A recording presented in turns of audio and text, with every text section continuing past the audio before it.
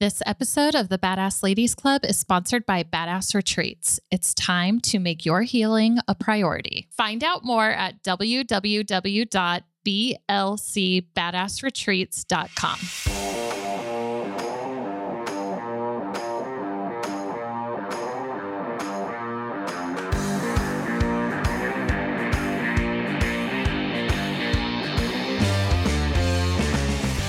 Welcome, beautiful friends, to this week's episode of the Badass Ladies Club. My name's Laurie, and I'm here with my good friend Jessica. What's up?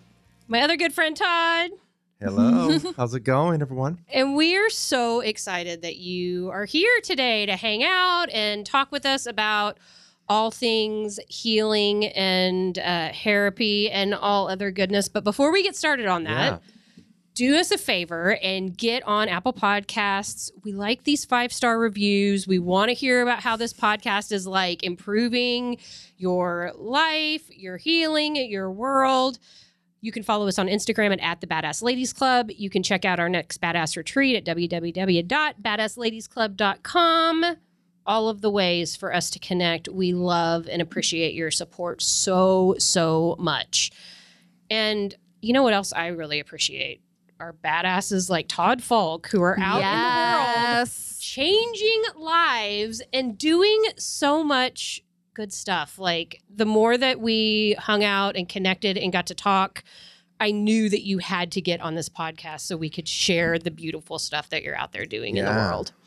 Thanks for being here today. I really appreciate it. Yeah, and thanks everyone for following. Yeah, well, we're going to, all of the links for the ways that you guys can follow Todd are going to be in the episode notes of this episode. Yes. So yeah. So many things. Yeah, so many things. And we're going to get into all of it today. The first thing I want to do is just kind of like go down the laundry list of the beautiful work that you're putting out into the world. Because most of us have like a job, okay? Or maybe two. Most like a job and a side hustle or something. Yes. Todd, on what the are other your hand, roles, yeah, Todd? like has so many different things going on. So tell us about all of the things that you're doing out in the world right now. I love it when you say that. I call myself an entrepreneur. My friends call me a hustler. Yes, indeed. So I am an entrepreneur, hustler, whatever you want to call it. You know, I'll go with both of them. Where do you want to start? I mean, we'll start with... Okay, so like your jobs, you know, you're a beauty school instructor. Yeah, like Todd works with the next generation of cosmetologists, and people that are going to go out into the world and make people feel better and look better and all of that. So being an instructor at the Aveda Institute in Dallas. So I've been a hairstylist for 30 years this year. Congratulations. Yes. That's amazing. So if you remember Selena back in the day. So whenever Selena died is when I was in hair school. Wow. I remember when she died, all of our, Spanish, students frantically left. And I was like, Selena? Who's Selena? Is that your aunt? Who is that? I had no clue who Selena was. Oh my gosh. But of course, she was like one of the only role models for young Spanish women. Right. So that was very traumatic for them in that time. So every time I always remember Selena, then it just came up. There was 30 years. So I was like, wow, I've been in this industry for 30 years. That's amazing. So love it. Absolutely love it. My plan was not to be a hairstylist. My plan was to be an actor because, I came from the whole, dysfunctional family. I have a learning difference. I'm major dyslexic. I fit the mold. And so my thought was to go to cosmetology schools to learn how to do theater, hair, and makeup. And then I moved to Hollywood and then learned how good I was. I worked my way on the set, as if no one was applying for that job, right? Yeah. So yes, I've been in the industry for 30 years. I have been in education at some form, fashion, pretty much all of that time. I have worked as a cosmetology educator for collectively like 6 years, and still currently a cosmetology educator. Absolutely love it. The next generation of stylist, artist coming up. I do volunteer work. There's a nonprofit organization. I have a therapy dog that I do volunteer work with and absolutely love that. Lots of things with that. And then recently I started a group called Hairapathy Mentoring. It just started off as an idea. And it came from students that were online during COVID. And then, kind of after things went back into place and you realize like they went all through their cosmetology school online doing Zoom with us and got their license. And then they were in salons. But this huge amount of anxiety set in when they realized they were in a salon and they've never touched a human. Right. But yet the level of need from their employer was to perform. They're working in an environment where everybody's performing, but yet they've never touched a human. And when you would talk with them, this huge amount of anxiety set in. So I thought it would be perfect to set up a group to talk about anxiety, stress, and trauma, and trauma that comes along in life, and work with salons and set up groups with these salons. And so I got in and put it together, and I started working with salons, and the thought was working with new hire interns, but yet the salon owners are like, no, the whole staff needs this. Yeah. The salon owners were in with this. Yeah. So next thing I know, I have the whole entire salon staff and it's me, an Instagram page, a flip chart, and just these great ideas. Okay.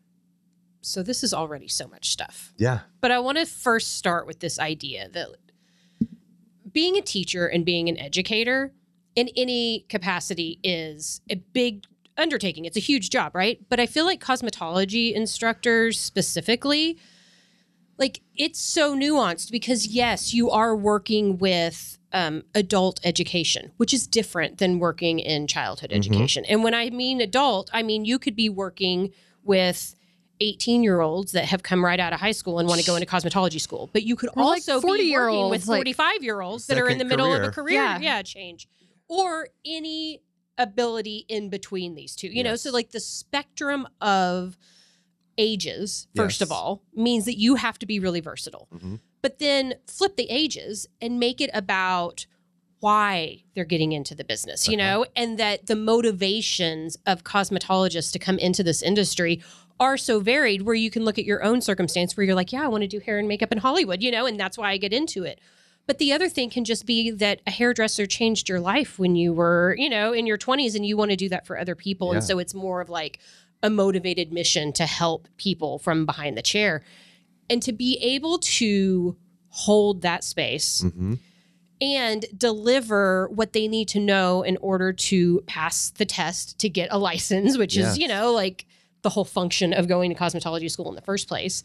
But in addition to that, for them to understand what it means to stand in a 5x5 space with someone who's putting their identity in your hands, you know, and you're helping them craft and develop this image or pull this idea out of their head and put it tangibly on their hair.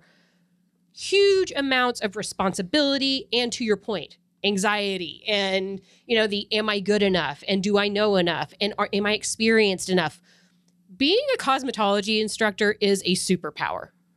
Yes, it is. And not only you have all that, but you also have all different demographics. Oh my gosh, yeah. Different backgrounds, different ethnicity. Yeah. And, you know, in the era we live in now, ethnicity is huge. Melting pot, yeah. And so you have all of this together and you put all this together in, you know, with one class. Right. And make it a harmoniously working together class because they're going to be together for a year. Right. So when I found myself doing this, it was 50% teaching people how to be a young professional in their business, but also your social skills working together, which almost feels almost like a social worker. Yes. Yeah. And I can say the reason why I've been in it for so long is because I love the social working part of it just as much as the creating part of it.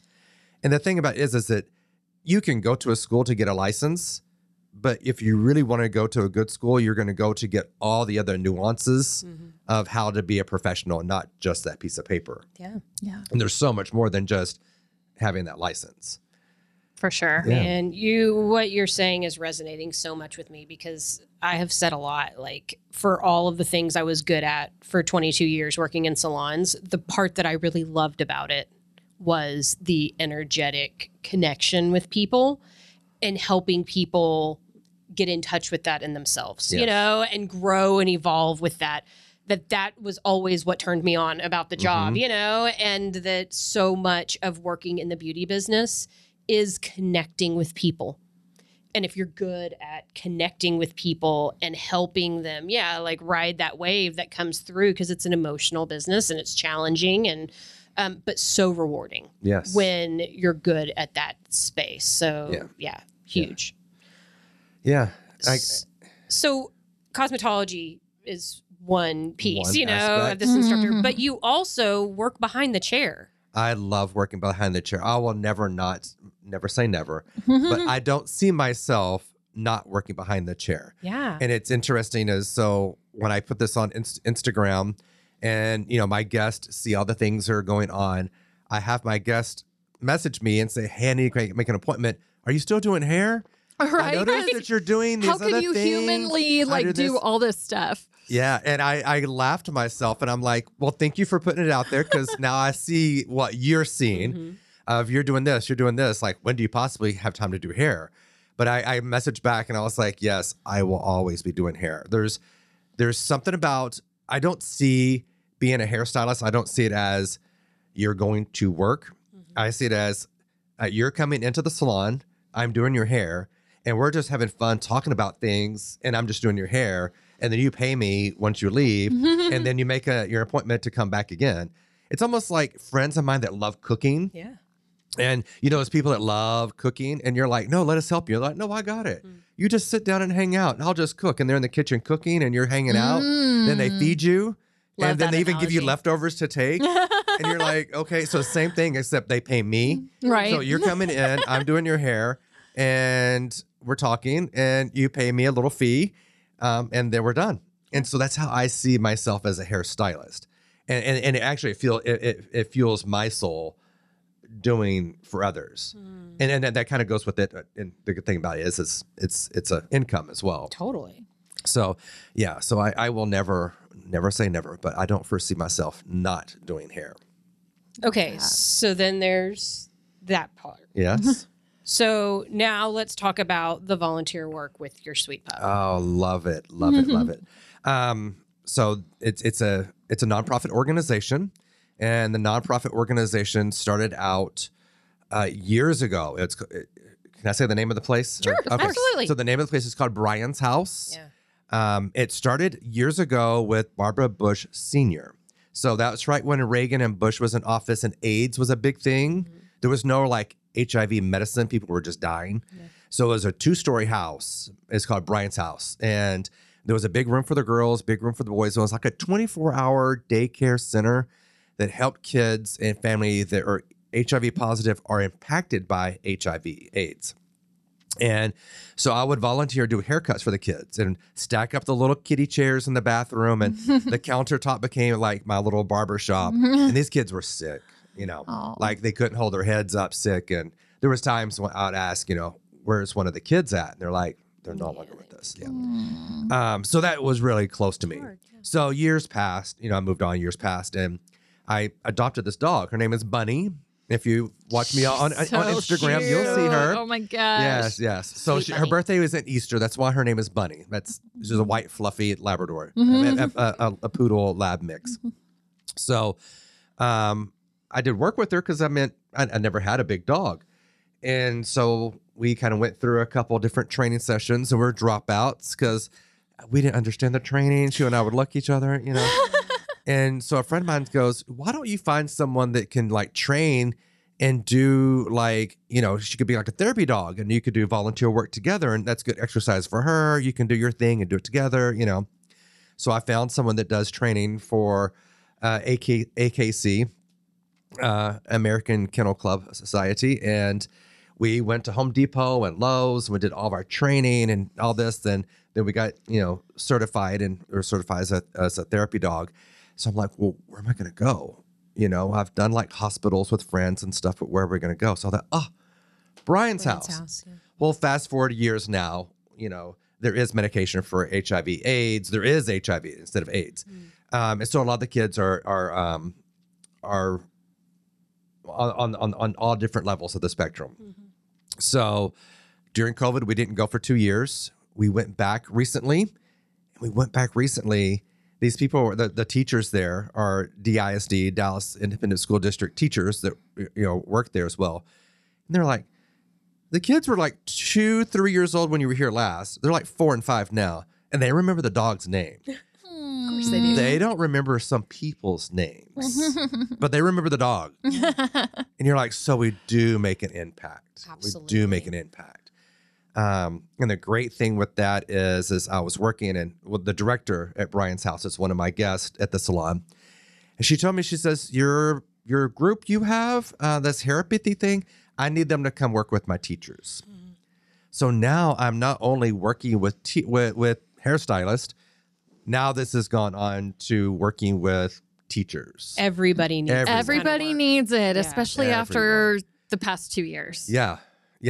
So And then the last piece I was going to put on it is, and then we also have the therapy mentoring program where you're going on location in salons and in other organizations, working with people on, like how to look after themselves.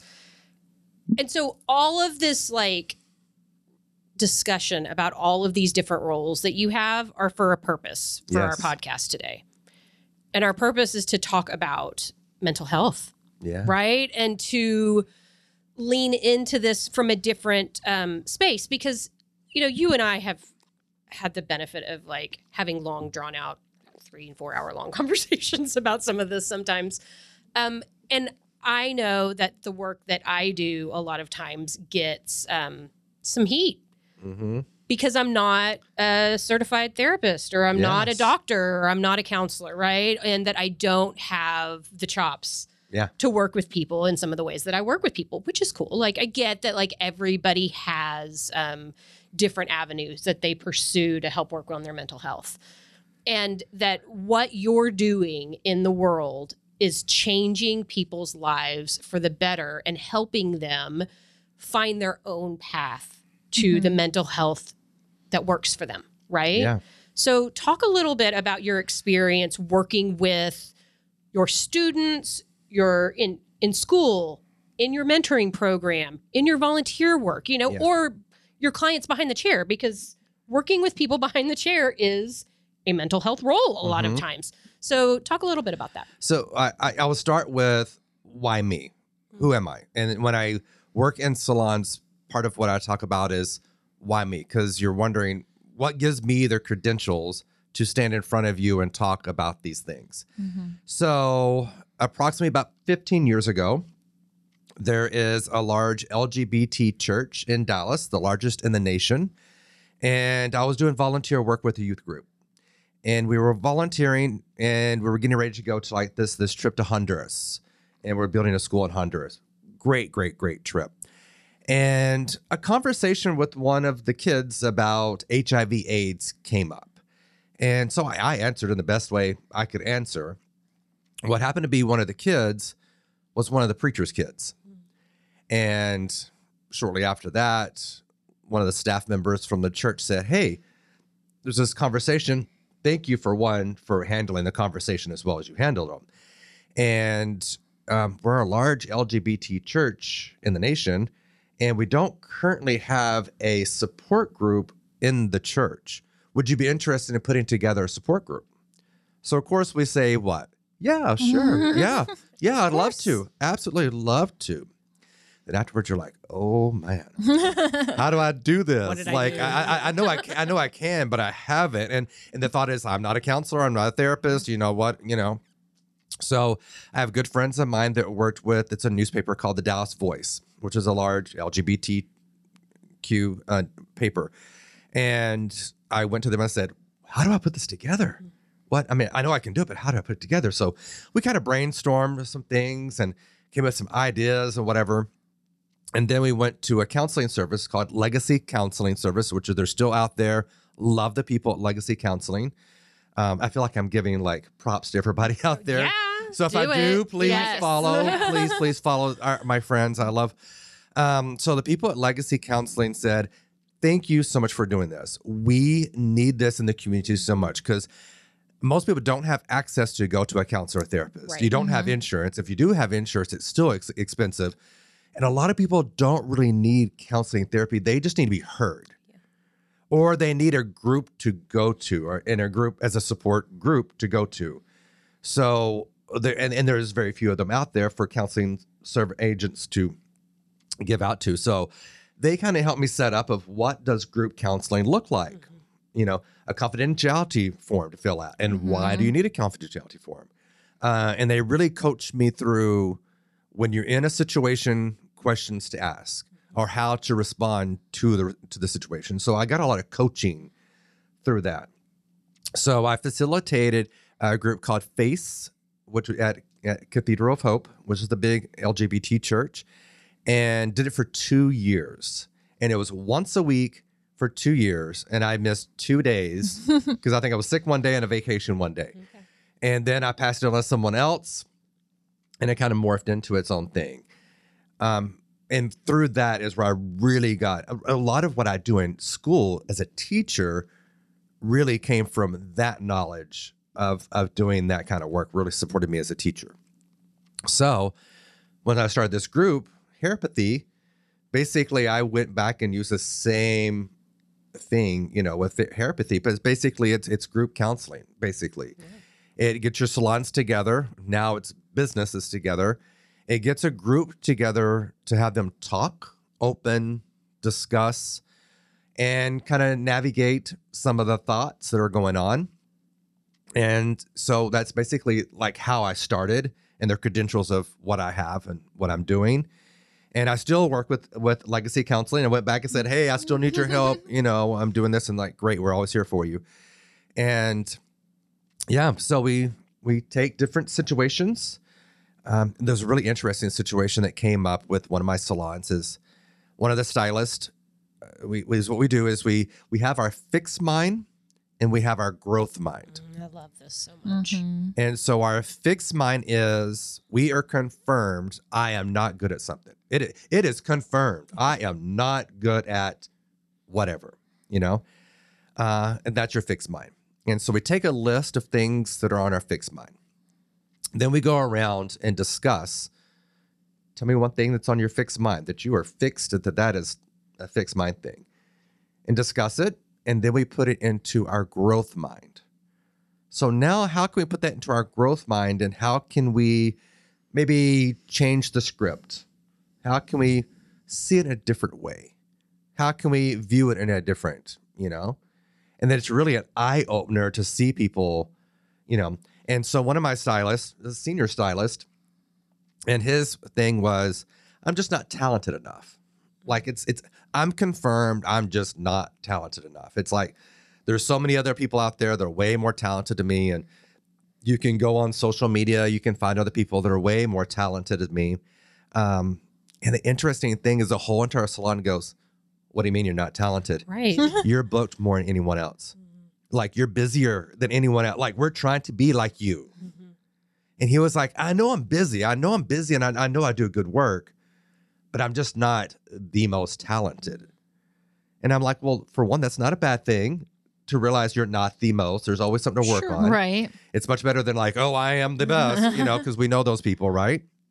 So let's take that out of our fixed mind that you're just not talented enough. And let's put it in our growth mind. So for one, maybe what about you are talented enough? Let's just start there, that you are talented enough. And then two, let's work in workshops. Let's sign up for some workshops you can go to get that inspiration, you know, learn more in your craft. Any craft you're in, you kind of get stale, no matter what business you're in. And you need that, yeah, you're doing the same thing, but it's just a little bit different that kind of refreshes your soul, you know? So he's like, great. So, you know, signed up for continuing education. But the big thing with it is that it got the group talking. Yeah. Because now your group is like, oh, wow, like you're more human than I thought you were. Because we don't talk about those things, and people don't realize that most all of us have the I'm not enough. Yeah. You know, like, and that it doesn't matter how successful you are, how far out you're booked, how much money you make, what people pay you for your services, that human beings have these fixed minds about certain things, and that it's all really just a story that you're telling yourself. Yeah. And it helps us connect with one another when we can be vulnerable like that and when we can open up. Right. And on this note, like, I just want to say, like, props to the therapists out there. I have clients who are therapists and licensed clinicians who rock it every single day. Clearly. And I'm so tired of this narrative that, like, you have to have this specific certification or license because, like, whether you're a coach, an intuitive healer, or a hairstylist, people are still coming to us with their stuff. Right. I don't ask my guests to tell me their deepest, darkest secrets. They just do. Yeah. So, like, I don't claim to be fixing. I don't claim to be diagnosing. I don't claim to be medicating, like nothing like that. But people come to us with their problems anyway. Yeah. And that is a lot to hold as a service provider, right? So I think what you're doing with Hairapathy is so beautiful and amazing because I didn't ask to be a therapist.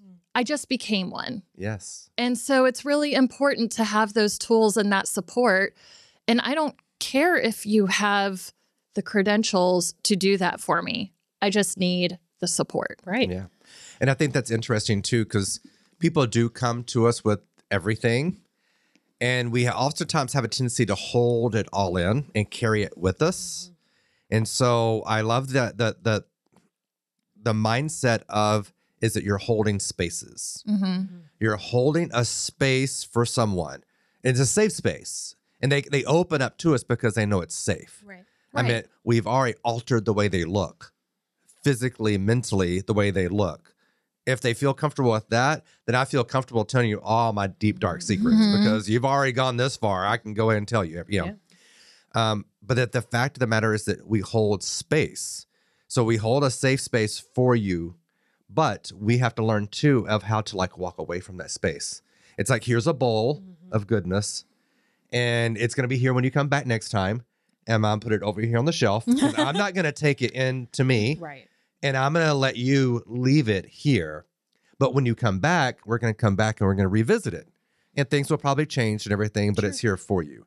So I think as a service provider, when we learn that we hold the space, don't take the space in.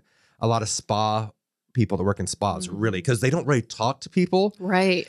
But when you're working on somebody, you're absorbing all their energy. They don't have to tell you about their life. You absorbed all their energy. And some of the biggest work I've done with people that are estheticians in the spa, they're like, they told me this and this, and I just feel it all. And people burn out really quick in the spa world. And it's like, take that space, just like with their facial, and put it on the shelf.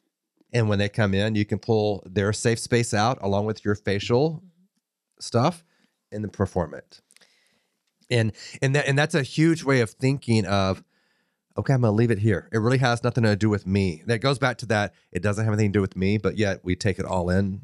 This is like 90% of the work that I do with people is teaching them what's yours and how to separate what's not yours.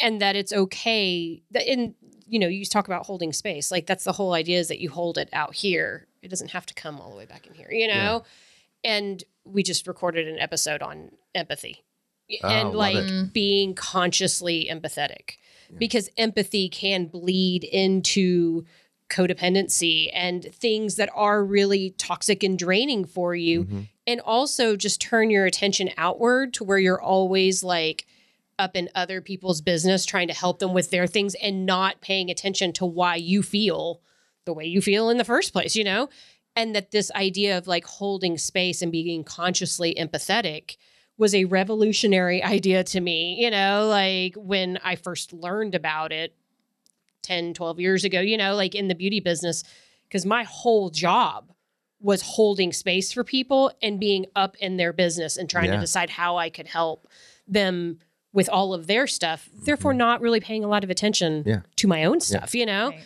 And that giving people tools like this is critical in the longevity of staying in the beauty business. Yeah. That Yes. it is everything about why we burn out Mm-hmm. and why we just cannot do it anymore, and that if service providers are like taught these skills and given these methods of how to remove energy that doesn't belong to them, how to hold space safely for their clients so it's not so draining, and physically taxing and emotionally taxing on them, that your longevity is so much more solid and stable. Yeah. And you enjoy this job so much more as a result of it. Absolutely. Absolutely, for sure. Absolutely.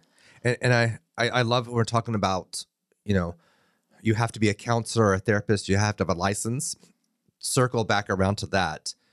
So when I have worked with licensed counselor or therapist about doing support groups, what they have told me is oftentimes people will probably open up to us more. Yes.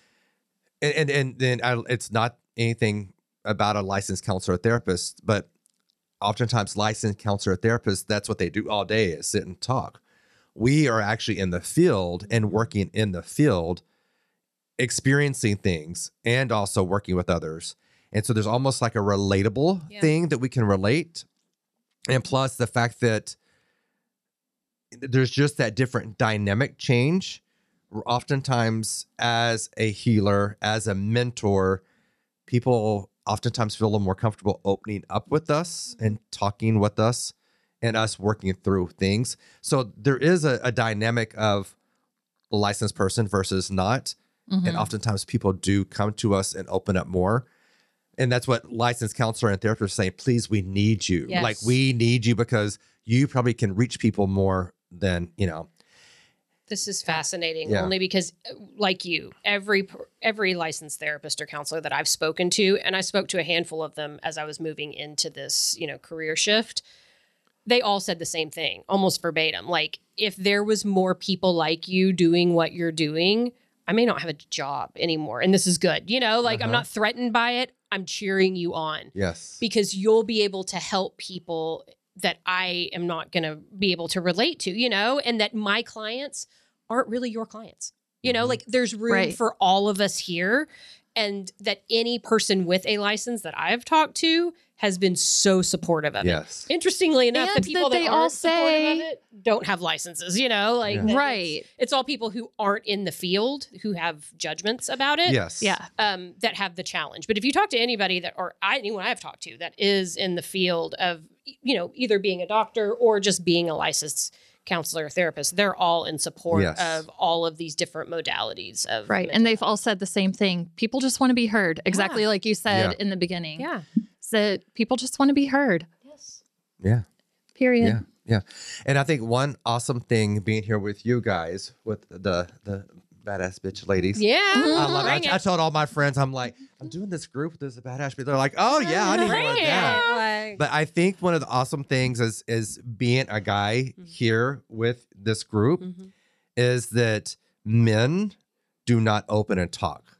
So I think the thing with you guys or with us is that we could have this conversation with our female friends Yes. to reach out to our male friends, to bring our male friends in.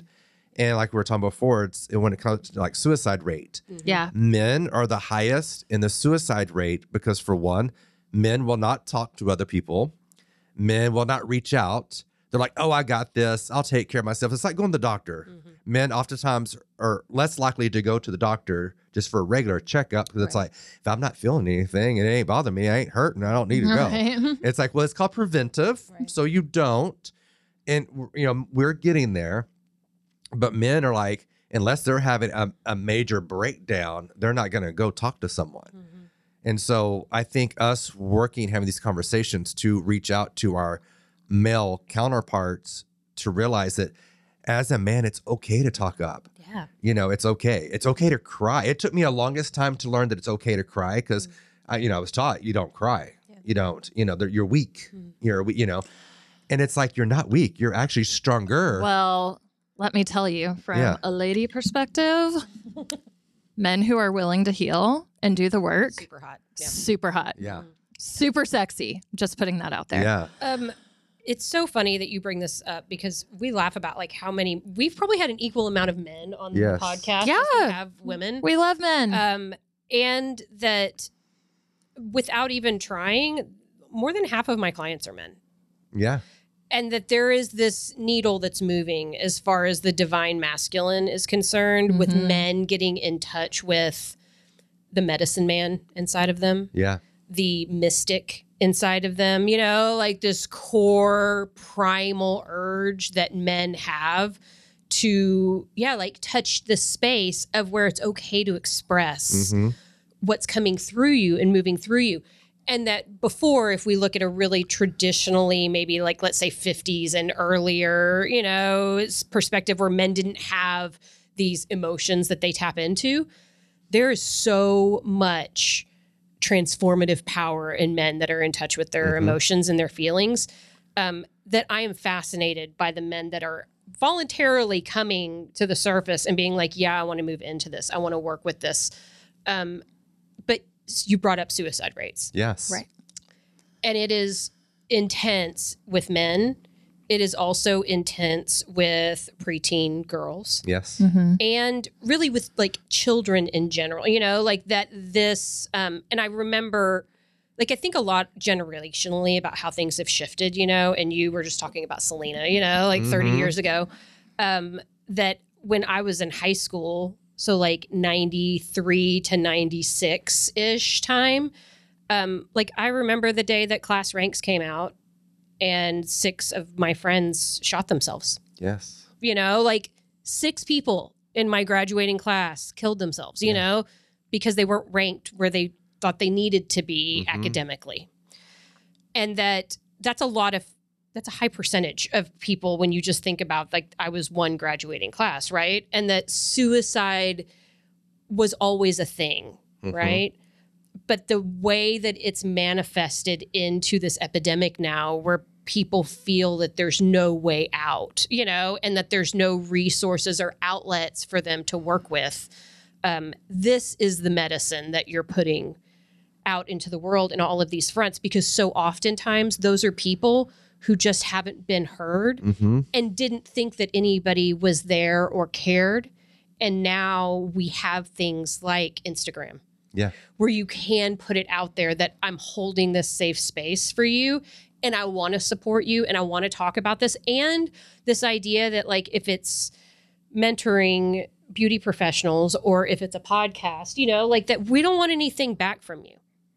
You know, like it's not always about a financial exchange, you know, like that I'm here to listen and I'm here to support and I'm here to tell you that, like, yeah, it's okay. And that we're all riding this wave and we're all feeling these heavy emotions and that this is part of our human experience. And that I wonder so much about those 6 kids that shot themselves, you know, like that they clearly didn't have the resources to express what was going on. And that does, but I also went to Plano Senior High. Like nobody was at a financial loss of being able to afford a therapist. That's not what it was about. You know, like it wasn't about, it was that they weren't delivered the resources in a way that related to them. And now I feel like there's so many of us that are like, here, would you like to explore these feelings in a team environment or in a group counseling environment? Or maybe you want to listen to a podcast, or maybe you want to look something up on YouTube, or maybe you want to read a Brene Brown book, or maybe you want to, you know, like that there are so many different avenues for people to connect to what's going on inside of them and have a way to process it. That working on this concept of suicide prevention is really, really important right now in 2022. Yeah. And I love that I had different resources to go to and not just, oh, here is a online portal to go to read. Right. Like me, I'm major dyslexic. So if you have a learning difference, go into an online portal like that. So helpful. Yeah. I want somebody. Right. I want, you know, even if it is a Zoom, even if it is an Yeah. online Zoom, if it's somebody, I want like a group, a support group or somebody, or, you know, I want to, you know, and I find the fact that we are out there to offer the service, to allow people to be heard, to talk to other like-minded people. And you know, we're talking about Instagram. And oftentimes what we see on social media is what people want us to see. Right. And we learn this with younger people. Well, I mean, all of us, but I think a lot of it is with younger people Right. is that it's the iceberg. We see the tip of the iceberg of this beautiful iceberg, you know, and we don't see what's all the way down to the bottom of the ocean of what holds the iceberg up, of the time that it took to build this iceberg, that what it holds it up. You know, we don't see what the hard work people put into things. So we just see the wonderful part and like, oh, their life is so beautiful and wonderful. You don't see the underneath part of it. And I think it's so beautiful to actually start showing the underneath part of it. Yeah. And to realize that there's more than just what you see on the surface. It is a big part of why we started this podcast was to talk about the dark stuff. Yeah. With The ugly light. stuff. You know, like Yeah. that you shouldn't just come up at, you know, midway point of your healing journey and be like, oh, look how evolved I am. And I'm so balanced. And I'm so like, I want to talk Sunshine about and flowers. Yeah, like the fact that I cried in the shower yesterday, Yeah. you know, like because it was heavy and it was a lot. And I had that feeling move through me, and giving people permission to do it messy, to be sloppy, to be human. Like your physical experience here is valid no matter what it is. And that sometimes that shit gets dark. Yeah. And that's okay. That doesn't mean there's anything wrong with you. It doesn't mean that you're broken. It means that you're human. And I love allowing people this space to be like, oh, it's okay that I feel like that. You mean it doesn't mean that I'm hopeless, you know, and that, you know, and that we've all been there. And social media specifically does have this highlight reel, you know, like space to it. And that particularly when we're talking about younger people in social media, I feel like it's so important to be real about what the daily looks It's not like quite sometimes. transparent. No. They don't quite understand transparency of And what if you didn't grow up in a time before there was social media, that's a really hard perspective to have. Like I remember before there were cell phones, and I still fall into the trap. You know, like, and so I'm really aware and, you know, have the experience to know that all of this social media stuff is just made up and virtual in the first place, you know, and it's Exactly. not a real life thing, but I still fall into the trap, you know, like, and so knowing this, those of us that can be real in that respect, like I'm constantly trying to challenge myself on how can I get online and how can I present in a way that shows people that like I'm a human being too, and that it's not all filters and eyelash extensions, you know, like that it is really important to be a whole real human on these platforms for the growth and for the longevity of all of it, you know? Okay, and we come from the background of aesthetics. Right. We're a filter. Yeah. So we're used to filtering everything, even ourselves. And you know, and as a young kid growing up, I was diagnosed as being dyslexic as a young kid growing up, and I was in special ed classes the whole entire time. And as a kid growing up, I thought it was stupid. You know, you were called stupid. I remember teachers telling my mom that he will never grow up to pursue anything more than just work at the grocery store. Oh my God. And I overheard these conversations.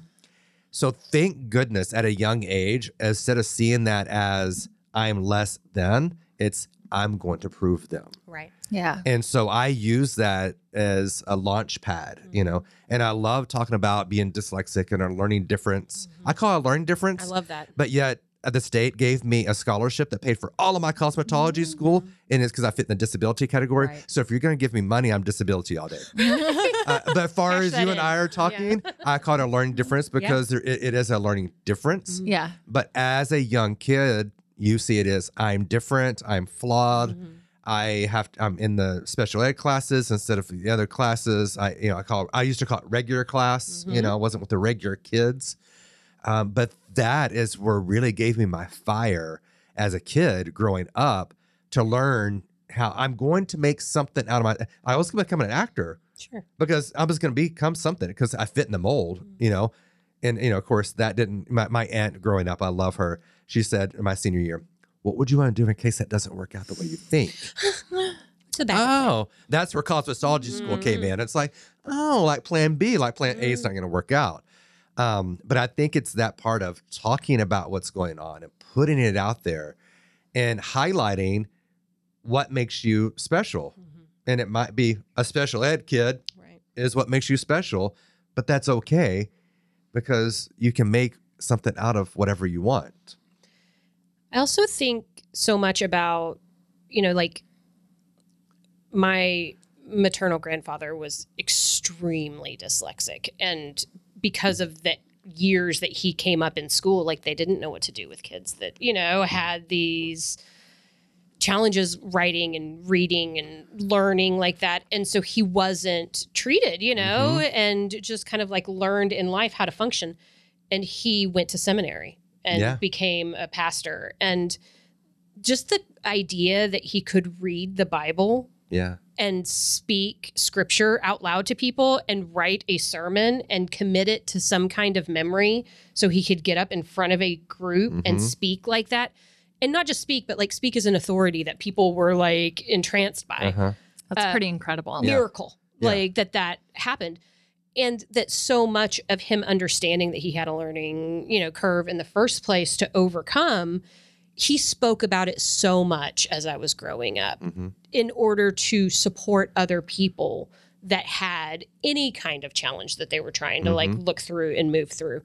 And that I'm always so inspired by a human being's ability to be like, okay, so there's this thing that's wrong with me. Okay. But there was nothing wrong with him. That was part of his magic. Like he could not have connected to other humans in the way that he was able to without having to bridge that barrier. So this thing that happened when he spoke and he learned and he explained things to people, he was so good at it, not despite the dyslexia, because of it. Yeah. And that all people have something like this in them, where there's something wrong with you that you're trying to like bridge the gap, and to flip that on its head a little bit and be like, it's not in spite of this thing that I'm trying to overcome. It's because of it that I'm so good at something and figuring that out. And you're such a beautiful example of that, because now you are out in the world sharing your gifts and teaching people skills. I was about to say, and as an educator. Yeah, not just on a technical level. Talk about that. Yeah, but like in this like emotional and spiritual way, supporting people, like it's just such a beautiful story. I'm so grateful that you get to do that. That's why I always like to take things, there's no issues. No one has issues. Right. Everyone has challenges. A challenge you can work through and work with. An issue is just something you can't work with.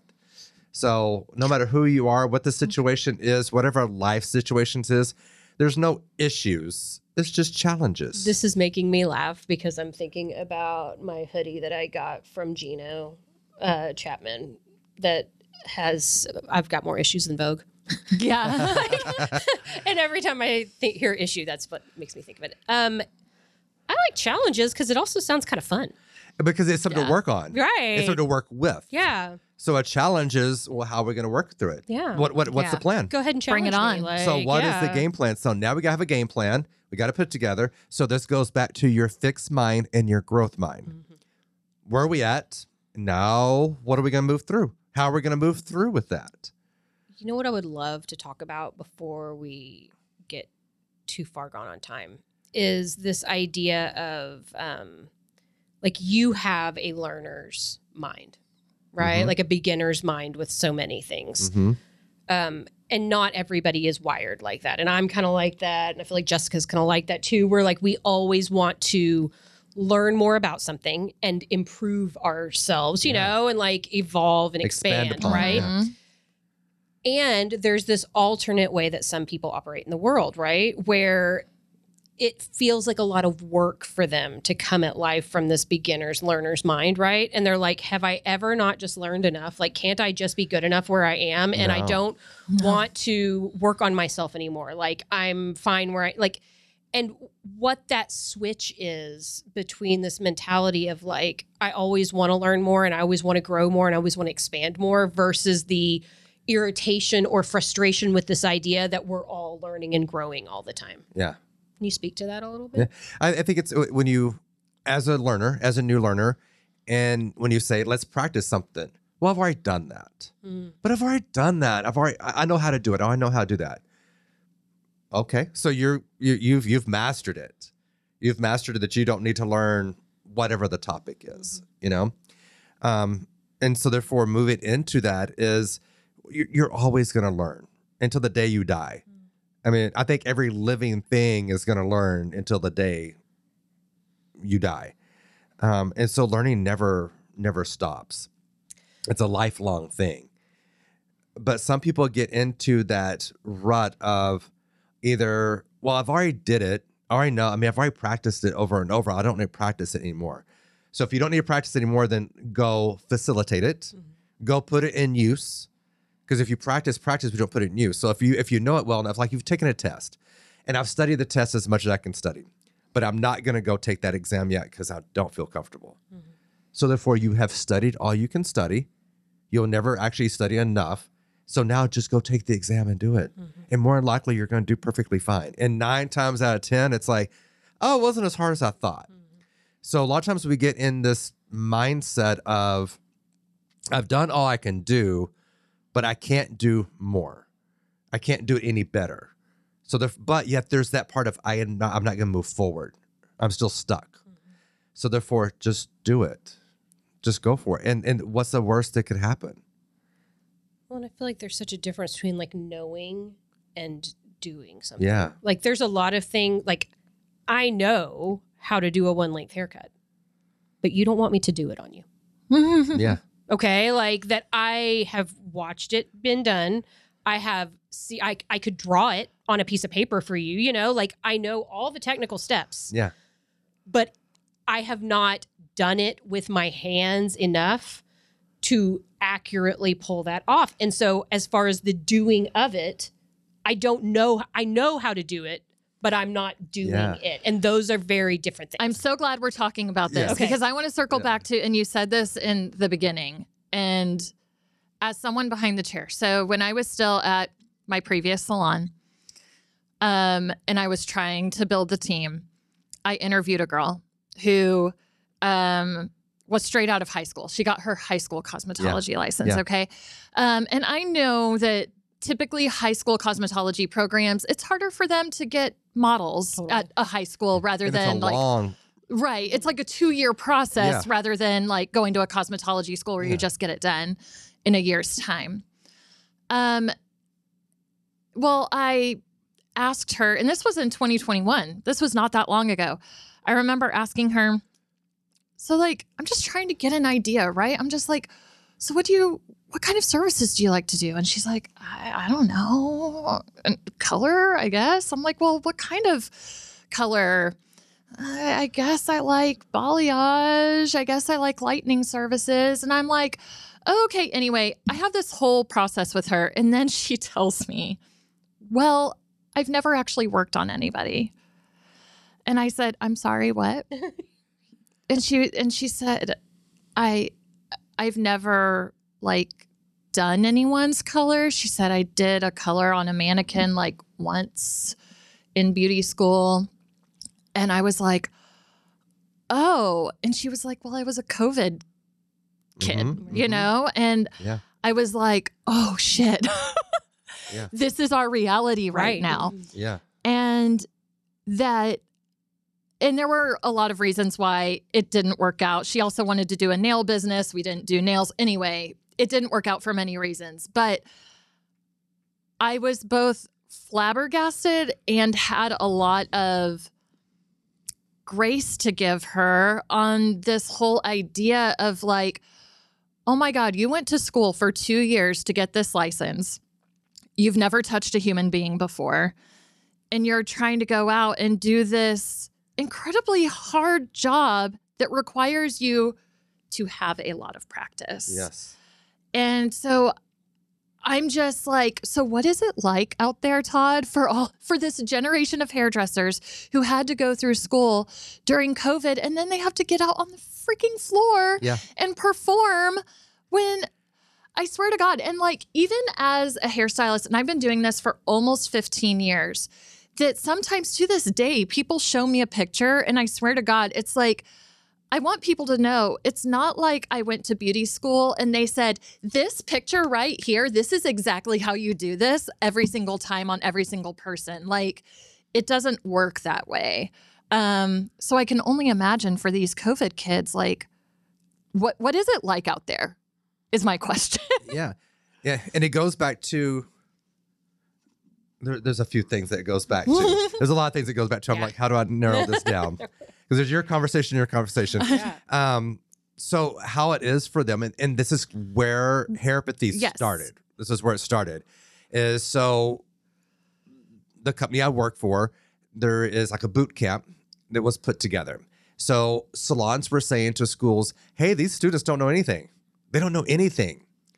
Salons would have people that would work for them, and they would work, and then they just wouldn't show back up to work.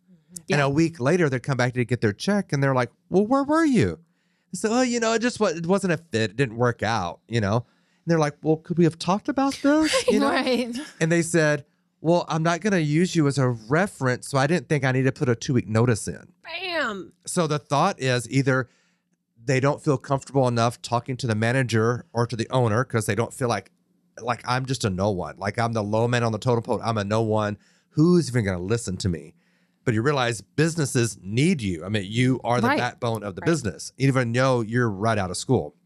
So there's that conversation for businesses to have with new people coming in to understand where they're coming from, and maybe even businesses ask, what is your experience? What was COVID? I think things employers need to ask is, what was COVID like for you? Yeah. I know that it's been about a year or whatever, but even like when it's a few years back, a lot of people were in high school during that time. So I think a good question that business owners could ask, not just salons, are how was COVID like? What was COVID like for you for your learning experience, high school, whatever? Brilliant. So I think that's a good question to ask, because there's always a conversation. Didn't think about asking that. Yeah, no, brilliant. Well, it's new. I mean, we're all new with this. We don't think about, so hopefully this conversation will spur, business owners to ask that question. Or anybody. Yeah. Any business. Business or just like being a good friend and human, like that's a great question. What was COVID like for you? What was COVID like for you? Okay. And if you're a business owner, it's pertaining to whatever your business is. Right. Or, so there's that part. So when we put together this boot camp, it was a refined version of cosmetology school, of color application, hair cutting, but it was heavily into consultations. Because the consultation part, when you're on Zoom, you have your setup at home. Your educator has their setup at home. And all of a sudden, you're a YouTube teacher is what it was, because you're doing your best. And the consultation part is a big part. So I would say for new people out there that are into this industry and you're like, I don't have a lot of experience, or for business owners, the big piece is a consultation. Because if you could have a consultation of, show me a picture of what you're thinking. In my mind, I can think of how I'm to put together this puzzle. Now, is it realistic to put together this puzzle all today? Or can we put part of this puzzle together, then 6 to 7 weeks, you come back in, we can put the other part together. But this is what you're going to see in this puzzle. So AKA, is this color application realistic to get in one application? We think of this as professionals, but this is this, and I need to do this, and I've got an hour and a half to do it in. Yeah. So you're like, break down your consultation. So if you broke your consultation down, it makes it easier to get exactly what are you thinking and wanting. Let me tell you what I can do for you today.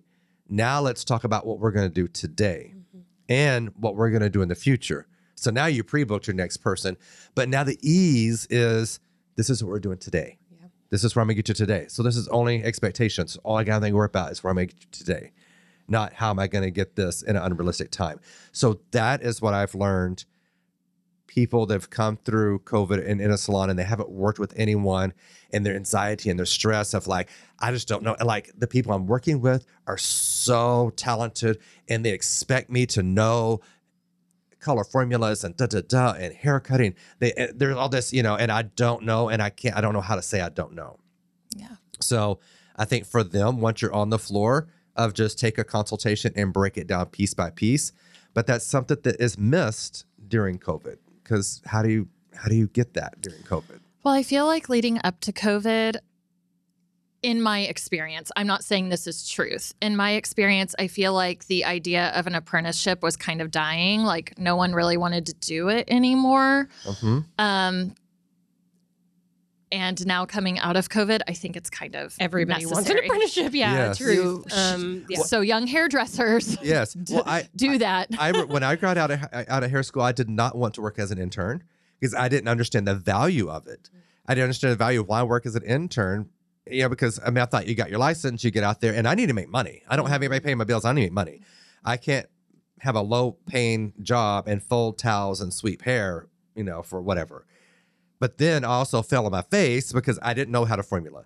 I didn't know how to do advanced cutting. I didn't know, and I realized I had what's called a buy one, get one free special. Come in today and get your hair done. Come back tomorrow, and the manager will do it again for free. We call it a redo.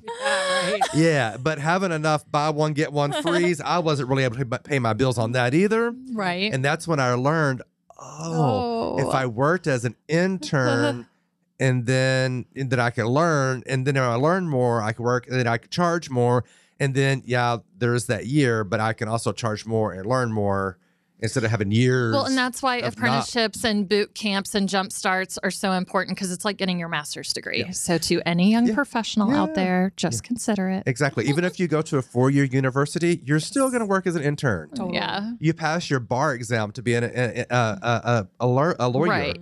How many years of an intern do you work after going through X amount of years of college and passing the bar?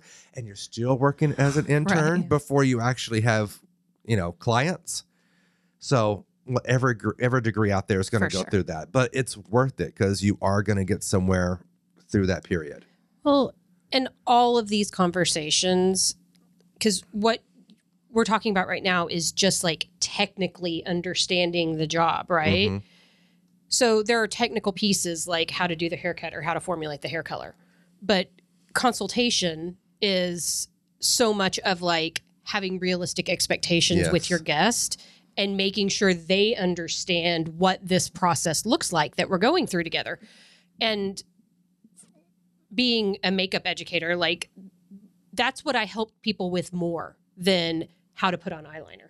Yeah. Like the biggest part of what I helped people with was how to talk to your client about, I know you love this look on the eye, but if you'll notice, her eye shape and your eye shape are very different than one another. Yeah. So I could do exactly the same look on you, but it's going to look different because your face is different, right? Mm-hmm. And that these conversations with guests is, again, coming back around full circle, about connecting with people, about hearing what they want.